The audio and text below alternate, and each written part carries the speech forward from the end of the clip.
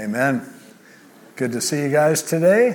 We just a few weeks ago finished our study through 2 Samuel. And so today I'm starting a new mini series. We're going to go through the book of Revelation chapters 2 and 3. These are the 7 letters that Jesus wrote to the churches of Asia at that time. The book of Revelation starts with chapter 1 as a picture of Jesus in all of his glory.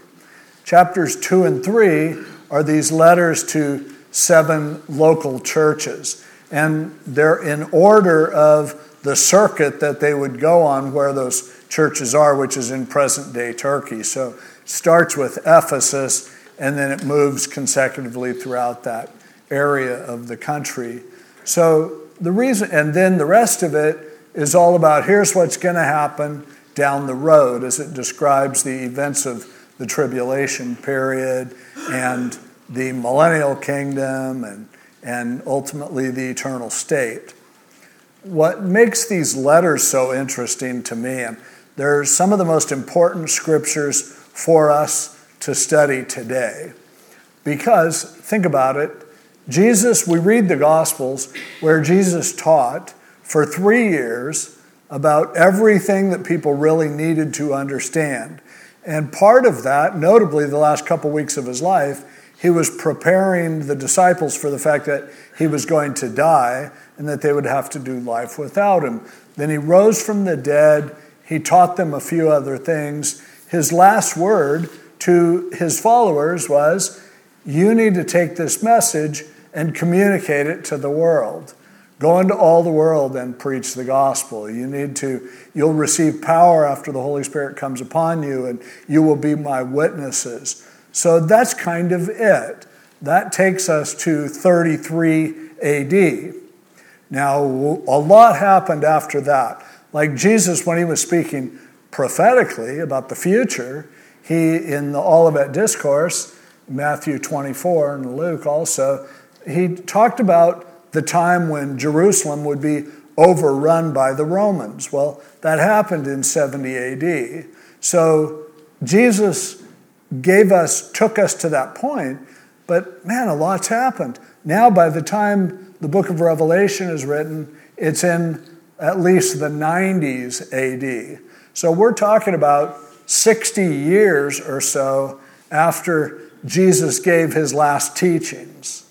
So the church had this commission, and now, a lot happened in the world. And the reason, to me, these letters to the 7 churches are so important is it's really the last thing that Jesus had to say to his followers, to the church. And it's kind of a report card as to how they were doing up until that point. So for me, these letters are incredibly important to us because it really is Jesus' last word before, in the end, when he wraps it all up together. And so there's a lot that we can learn. As the church, changed and developed and grew. Remember, he talked about, upon this rock I'll build my church. There was no church. There was no church until the disciples took the message of the gospel and spread it to other places. But also, at the time when Jesus died, the main church was in Jerusalem. But eventually, Jerusalem would be overrun. Now the main church, there were churches scattered throughout Asia and Europe. And some in Syria and other places as well. So it's like this is an update. And so for me, I look at this and I'm like, this is interesting because Jesus, after 60 years, having been on the earth for 3 years, now he says, oh, by the way, here's what the church needs to understand. Here's what you need to know. Here are the things that are most important. So to me, it's exciting, and we'll see each of these churches has a little different emphasis because they were all individually different kinds of churches. But in the end, they all apply to us. Now, there are people who think that each of these churches represents an era of history, that the church in Ephesus represented the first century church, and by the time you get to Laodicea, it's the last days church. But really it's a cute idea, but there's no way, it doesn't measure up historically, biblically, through church history or anything else. It was just, so, but if you want to believe that, that's fine. I don't mind you believing it. I love it when people are wrong because it makes me smarter.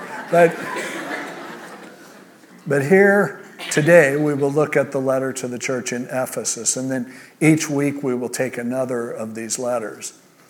It's interesting that Ephesus is listed first.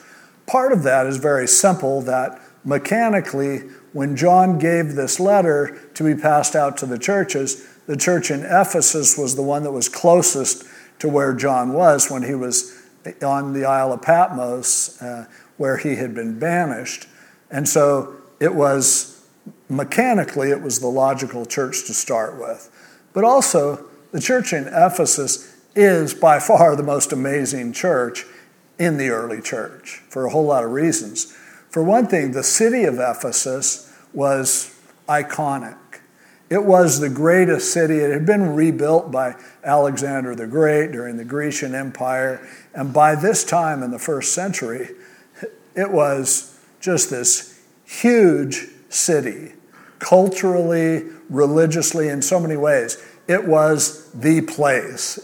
They had next year, when, Lord willing, when we go to our Israel trip, and then we're going to go on a tour hitting some of the places in Europe on a cruise, we're definitely going to go to Ephesus, and we'll also go to Patmos where John was sent, and where he will go to the cave where he most likely wrote the book of Revelation and maybe 1st, 2nd, and 3rd John as well. But the reason it's important, first of all, it was the most pagan city of its day.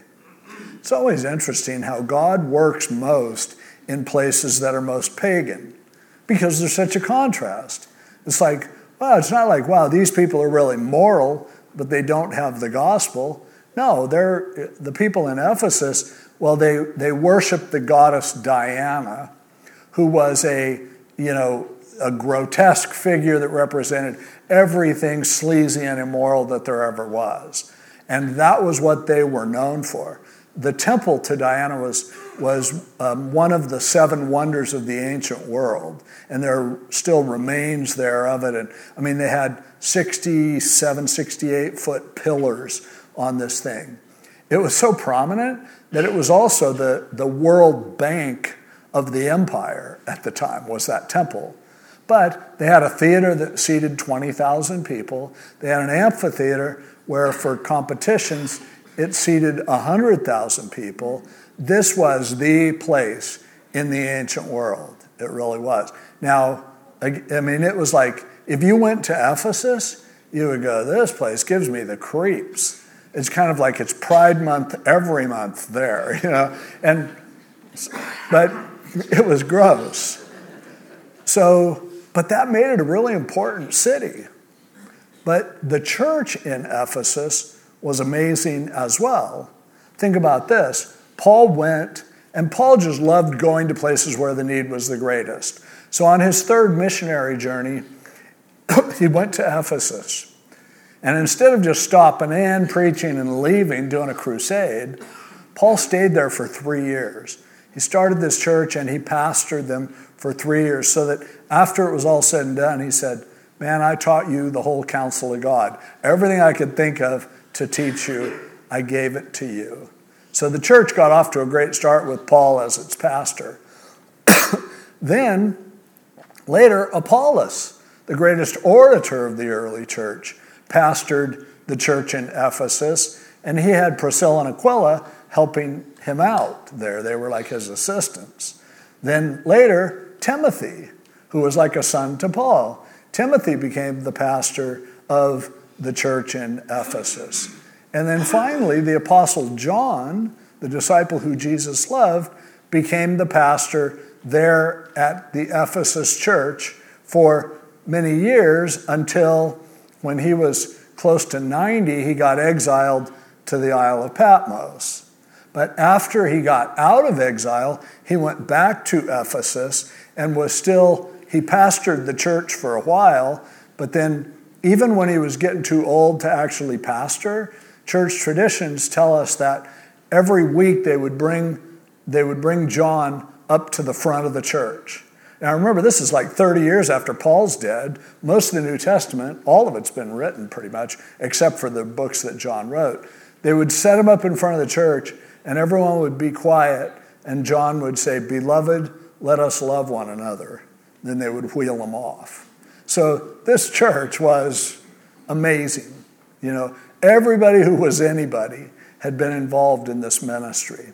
So when we see Jesus addressing this church personally, it's something that we should give it particular attention.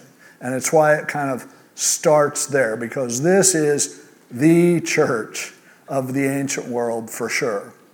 And ultimately, he has a lot of good to say about them, but let's dive into this. It's just going to be the first 7 verses of Revelation chapter 2. To the angel of the church of Ephesus write. Now, that word angel is just a word that means somebody that brings a message. So it probably wasn't an angel, an angelic being as we think of angels. It was just someone who carried the message. It could have been a messenger. It could have been the pastor of the church at the time. We don't know, but each of these churches has a messenger, and that's who Jesus is addressing. In those days, a lot of people couldn't read, so somebody would have to read it to the people. So he says, "These things says he who holds the 7 stars in his right hand, who walks in the midst of the 7 golden lampstands." If you go back and read Revelation chapter 1, it's primarily a revelation of Jesus in all of his glory, like shining John does the best he can to describe it, but he can't even describe it. And so as these letters are introduced, he'll pull one of the ideas from chapter 1 and identify himself that way. So it's Jesus going, "I'm the one. I am the one that we're talking about, this glory. That's where I am, and I have a message for you." And he starts out in verse 2. By the way, in most of these, he has good things to say about them and bad things to say about them.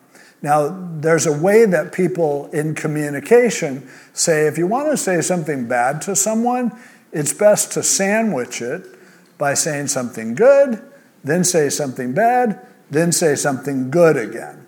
Because they know really the bad thing is why you're talking to them. But it's kind of like if somebody works for you and you call them in and you say, I just want to tell you how much I've loved having you work here. But, you're really kind of worthless. But we'll always remember you. That's the sandwiching. So he kind of does that with this church in Ephesus. Says some good things that are sincere. Then he says the bad thing, which is really what he wants to address. And then he throws out one other good thing at the end. So, I know your works. The word there for works, it's not talking about doing good things or bad things. The word ergon, it's a word that we use, for instance, a desk or a chair in an office, we say that it's ergonomic, the laws of work. In other words, it works efficiently. So ergon in work in this respect is, here's basically what you do. Here's who you are. Here is what your basic identity of how you do life every day is. So he's saying, I know that, but I also know your labor. The word there is a word that means laboring to the point of, just it hurting, like painful labor. In Greek, it's the word kopos, which is at its root means to cut. So it's like, I know the way you do business, and I know that sometimes you do it so much that it hurts. I know your patience. I know that you can't bear those who are evil. You have a healthy evaluation and analysis of people who are doing things wrong. And you have tested those who say they are apostles and are not, and have found them liars. You guys are really good at finding fake apostles, fake Christian teachers, and identifying them for what they are. Now, back in Acts 20, when Paul had addressed the Ephesian elders, this was one of his major warnings that he gave them. He said, there are going to rise up leaders among you who are going to corrupt the truth and integrity of what my heart really says and what really matters. You better protect yourself from those people. Now, he didn't tell them, you live in a really sleazy country, and so you better watch out for all those sinners out there. No, he's going, your real threat comes from within. And so here, Jesus says, you guys are doing good with that. You're being discerning, you're being discriminating, you are addressing the phonies among you. And so I give you credit for that. You don't put up with that. And you have persevered. You hang in there when it hurts. You have patience. You have labored for my name's sake. And that's like you work to the point of exhaustion for me. And you have not become weary. You're exhausted, but not so much that you quit. So basically, this is pretty good. As a church, you're sticking up for the truth. You're looking for people among you that are getting it wrong. You are working so hard and so faithfully, and you're doing so much good, and I applaud you for that. But, he says, nevertheless, in verse 4, I have this against you, that you have left your first love. Sounds like a pretty minor thing. Like you're doing everything the church is supposed to do. You're being good. You're confronting evil. I just have this one little tiny detail. You have left your first love. Now, don't think of first in terms of like this is the love that you had right at first. That's the Greek word here. The Greeks were almost never focused on, when something happened. They're all about what's important. And the word here, protos, refers to the most important love. You have fallen away from the things that you should be caring about the most. You've left your most important love. So, he says, there's some things you need to do. Remember from where you've fallen. Repent. That word metanoia means start to think differently. And do the first, again, protos, the most important stuff, or else I will come to you quickly and remove your lampstand from its place unless you can learn to think differently, unless you can learn to repent. So he goes, love is missing in your lives. Orthodoxy, it's great. It's interesting how often getting your orthodoxy right, your belief system right, sometimes seems to almost lead to a lack of love. The Pharisees understood this. Jesus criticized them for this all the time. Yeah, you have your theology down, but you don't care. But remember, Jesus, in talking about the law, when the Pharisees were trying to trick him by, so all these laws, 600 and some laws, which one's the most important? And Jesus said, you know what? Let me give you the Cliff Notes version. What's important is all of the law is summarized in this. Love God and love people. That's it? Yes. It comes down to love. That's what God has been trying to say. And so they well knew this truth because Jesus talked about it a lot. The Apostle Paul, who had been their first pastor, had talked about it as he wrote to the church in Corinth. And Corinth was an interesting church, and we'll visit that too. But as he wrote to them in 1 Corinthians 13, after he's saying, man, you guys are so gifted. But he goes, I want you to understand this. You can have every gift that there is, and you can be somebody who is willing to sacrifice your own body, and you can give everything to the poor. You can be so good, but if you don't have love, it doesn't mean squat. It's a sounding brass and a tinkling cymbal. This is the central core of what it means to follow Jesus, is to be loving. So Jesus isn't saying, you guys probably work on the love thing, but boy, No, he's saying, you're doing so much good, and it's being wasted. And he says, ultimately, if this doesn't change, I'm taking you out. You won't be there anymore. You won't be able to be doing all your good works. You won't be able to be your theology is so good. Oh, you're doing all your apologetics and you're shouting down the road. He goes, no, without love, nothing will happen. And see, when orthodoxy is good. In theology, they talk about orthodoxy as basically believing the right things. And then they talk about orthopraxy, which means doing the right things. But orthodoxy and orthopraxy can be as great as it can be. Without love, it doesn't mean anything. So he says, this is something you better get a handle on. And I believe that this is something that to this day is still a primary concern of Jesus. It's why he didn't just send it in a note to Ephesus, but he had it put into the last book in the Bible so that everyone who, before you're like, oh, I want to read about the Antichrist, he goes, remember this. Without love, none of it matters, and you'll be taken out. So what do you do when you realize, I'm not as loving as I'm supposed to be? The love, of course, is what gives our message power. No one ever listens to your arguments and says, I can tell you hate me, but you have a good point. People are interested in people who they know really care about them legitimately. So for each one of us, we have to ask ourselves, is that coming through? Is that coming across? If it isn't, as is often a battle that many of us face, certainly we're no different. These Ephesians, they were good people, but they had this problem. So what do? He says, first of all, it starts with remembering.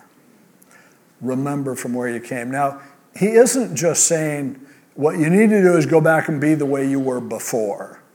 When he says do the first works, he is saying do the most important stuff. But to remember is where it all starts. When we keep moving, and a lot of times when we're busy in life, and our culture knows what it's like to be busy, it's easy for us to lose perspective on the past. And partly we don't even want to think about the past because it brings back sad memories. It brings back things we went through, brings back things that we were never able to forgive. I know many of you know that last Sunday on Father's Day, my little brother took his own life. And I heard about it. The coroner called me in the middle of first service. So I thought, I'm not going to tell anybody about it second and third service because then nobody's going to be in the mood for hot dogs and stuff. But it was so you suck it up. But in the last week, thinking about him, memories, oh my gosh, and it's not, some of it's painful, but a lot of it's so important to get a perspective.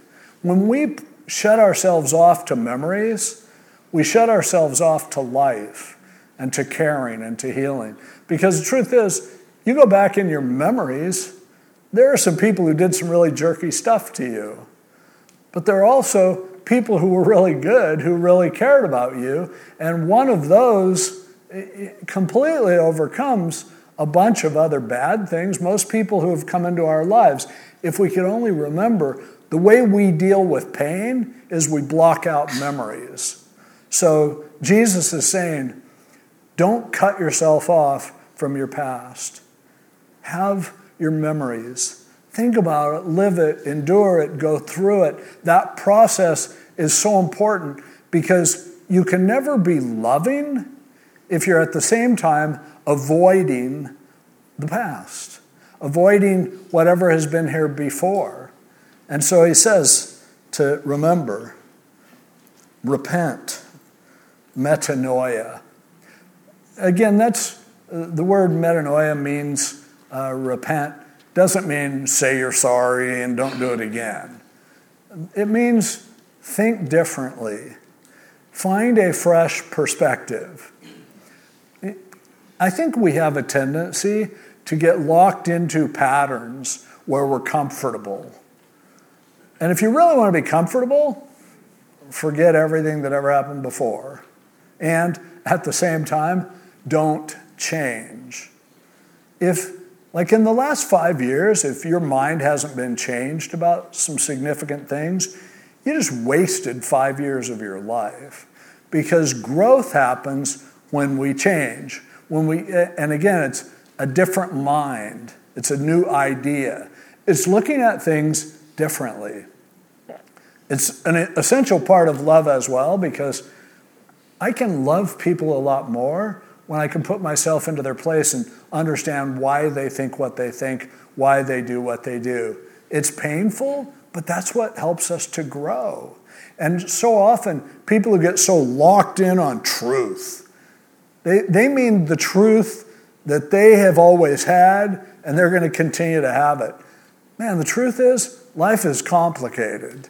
And God's ways are as high above ours as the heavens are higher than the earth. If you sit and think that, well, I pretty much know God's truth and I stand on his truth, repent. Take another approach. Listen to people who disagree with you and understand why they do. Don't be afraid of that. Don't be afraid that, oh no, somebody's going to convince me of something wrong. Repentance is to be a way of life for us, because it's only in repentance that we can continue to love the people who need what we have to offer the most. The more you get set in your ways, the more you will find that you lose the ability to build bridges to other people, because you've never even metanoid enough to put yourself in their place and understand why they think what they think. So he's saying, I left you here so that you could learn a new perspective. And he's not saying, go back to what you used to think. He's saying, no, you continue this process of repentance. And then finally, do the first works. Now, this doesn't necessarily mean do the kind of stuff you did back in the day. And you hear people say that, man, when you were a new Christian, you prayed, you were in fellowship, you were worshiping God, you were reading his word. All of those things are really good and they're really important. But that's not what he's talking about. They were still doing all of that. They had great teaching. They knew the stuff. But what he's saying is, again, it's the same word, protos. Start doing the most important things. Life is short, you guys. And if we waste our time on things that don't matter, then we miss the opportunity to be able to represent to people who don't know Jesus what the truth is.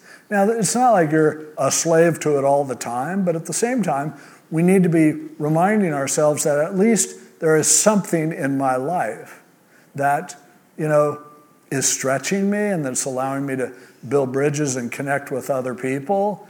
Do what's most important. What is that for you? I don't know. Last night, Ann and I were, she got over it after a while, but I'm watching the College World Series. I'm switching over to the Dodger game. I'm switching over to the Angel game. At the end of the night, LSU won in extra innings. Yay. I was cheering for them because they were the underdogs. The Angels won 25-1. Yay. The Dodgers won on what was arguably a bad call, a bad ball call, but they won 8-7, yay. And then I go, well, that was a nice evening. But sometimes you just need a veg evening just because that's what's important for you at that point. Maybe it was, maybe it wasn't, I don't know. But am I ever even asking myself, am I doing what matters most? Am I making sure and making room for the most important things? The only way you can do that is by serious reflection, is by really asking yourself, is by remembering in the past, what did I do in the past that to this day I still feel like, wow, that was worthwhile? The night before we were over at my son and daughter-in-law's house and kind of celebrating Father's Day because they had been out of town and I didn't feel like celebrating Father's Day. But we got together and we're watching a game, and my son cooked these amazing steaks, and it was a perfect night. And I go, that was a really good night. That night was way better than last night. But at the same time, who knows? Maybe what I need is last night to get me psyched about coming to church and opening the Word of God. I don't know. But the question is, am I living on autopilot? Or do I remember? Do I allow myself to go back into the past and unravel some of these processes and some of these difficulties? Am I thinking in a fresh and a new way? And can I look at what I'm doing and say, that stuff's important? Well, that's what Jesus says to the Ephesians. Those are the kinds of things that you need to do in order to make you understand that love is what matters most. When you don't do that, then love you don't have room for it. I know people who say that they love the world, but they don't even have any friends. They don't even contact people. They stay away from others. They only hang around people who believe the same things that they believe.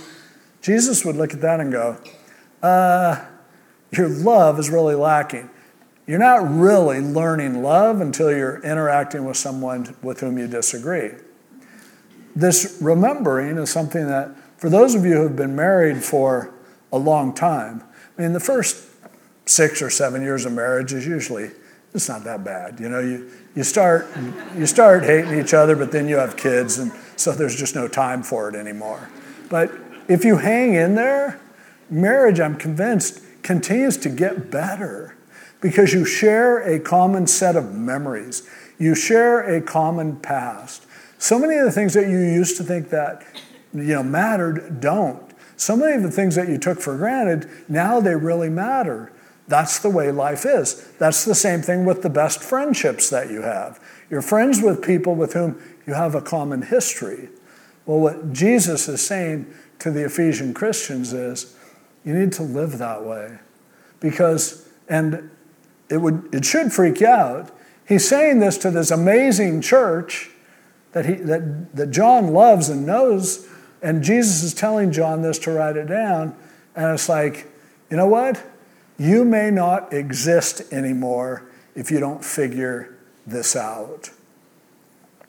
Then the other piece of bread on the sandwich was, by the way, you do hate the deeds of the Nicolaitans, and I hate them too. So, good for you. The Nicolaitans, it's not always clear. They're mentioned one other time in this chapter with the church at Pergamos, but the Nicolaitans, there are people who, a lot of theologians broke the word down. Nike means to win. It's why Nike is called Nike. And laity is from laos, people. And it's like, oh, you get power over people. And so they identify this as the Catholic Church. Almost certainly wasn't what he had in mind. Early church fathers mentioned that what this is talking about, the Nicolaitans, were people who followed after Nicholas of Antioch. Nicholas is a fascinating character. He was one of the original 7 deacons. Remember when they picked 7 guys who were so full of the Holy Spirit and such servants and great guys and everybody loved them. They had 7 deacons. Well, one of them was Stephen, who then got immediately stoned for his trouble. But Nicholas of Antioch was another one. And church history tells us that he ended up kind of getting off track. And he was just going light on morals. He's like, you can cheat, you can commit adultery, not that big of a deal. So naturally, people were like, oh, cool, that's great. So he, I don't know what his church was like, but he probably had a great worship band, but just kidding. But he ended up being pre-Gnostic, where it's like, what's physical doesn't really matter. You need this new age, eerie kind of sense, and that's all it is. And so he was leading people astray in the first century church. And again, this is like Nicholas may have been dead by this time because he was made a deacon back in the 30s, and now it's in the 90s. So But his followers went this route. And he goes, you ought to hate their deeds. But notice he doesn't say, I'm glad you hate those Nicolaitans. I hate them too. Because remember, the message is, it's love. That's the most important thing. You can hate what somebody does. Why do you hate what somebody does? The reason we should hate what people do that's wrong is because we love them and we understand what they're doing to themselves. And so he goes, hate what they do, that's good. So here's this, and then Jesus goes on and says, if you have an ear to hear, listen to what the Spirit's saying to the churches.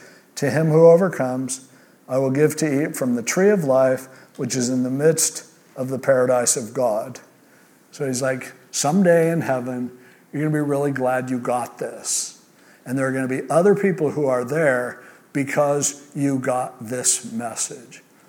The church of Ephesus continued to repent because we have, recognition even like in the 2nd century of what a loving church they were. And they were Orthodox, but they were also loving. And so I think they got the message. The question is, do we? First of all, are we looking at the world out there and preaching against the world out there? Imagine if you're in Ephesus, you would expect that they would for sure go after the temple of Diana. You would think they would for sure go toward these these immoral activities that happened in their theater. But you know what? Not a word about that. And when Paul lived there for 3 years, he was talking to believers about how to be believers. And for him, it was about how to love the people around you. It's not easy to love people who are messed up, but that's our job. That's how the church spreads. As soon as the church starts thinking that they're good because they're, blasting the world out there, they miss their whole reason to exist. At the same time, it's interesting that as soon as a church starts focusing on what's wrong out there, when they're harping against government and they're harping against everything else that's going on out in the world, we lose our capacity to be honest about the church. We look at people who are, they have the right beliefs, and so we look the other way. When they're con men, when they are people who are taking advantage of people and using them and hurting them, but hey, at least they believe the stuff we believe. That's so backwards. We need to make sure that we will speak out against what's wrong among God's people. And it's not our job to go and speak out about what's wrong out in the world. If we do that, we destroy it. It's why Jesus never did that either, why Paul never did that. It's like, no, you know what? We need to win them to understand that God loves them. The other stuff's just details. And so this message of your church is in danger of being eliminated because somehow you're losing your capacity to love the people to whom you're called to love. Oh, you're good about the doctrine. Doctrine's not bad. I love theology. But theology without love, which is, by the way, most theology ends up deteriorating into a total lack of love. Theologians aren't known for their love for others. They may even say they love people, but actually they're disgusted by people who don't believe what they believe. That's not the church as Jesus laid it out. And he can't, it's like Jesus hasn't said anything to the church in 50, 60 years. And his first thing he tells them is this. What does that tell us about him and how he sees us? Are we to be that loving? Is our future survival as church in danger if we don't get this figured out? I mean, I've dealt with plenty of really mean, cruel people. Most of them weren't non-Christians. Most of them were Christians. It's like we implode if we allow that to be the case. And so That's his message to these people. And because he put it in the scriptures, that's his message to us. Get what's right first. Do we really love everyone that we see? Are we trying to be known as loving people? And quit being the critics of a world that, of course, is doing what the world does. You don't get shocked that people go to the Temple of Diana, one of the 7 wonders of the ancient world, and they were doing gross stuff. It's kind of all they have. But what we do is, can we love those people? That's our task. And it's a tough one. It's hard to love people who aren't that lovely. But people who aren't that lovely need love even more. And that's our commission as a people. And this is a lesson that we certainly could work on and that we need to learn much more. Let's pray. Lord, thank you for taking the time after 60 years or so after your resurrection, that you came back to your church for a checkup. And you told us what you still tell us, that it's good to believe the right things. It's good to keep the house pure. But that if we lose love, we lose it all. You will take it away. So, Lord, teach us this personally.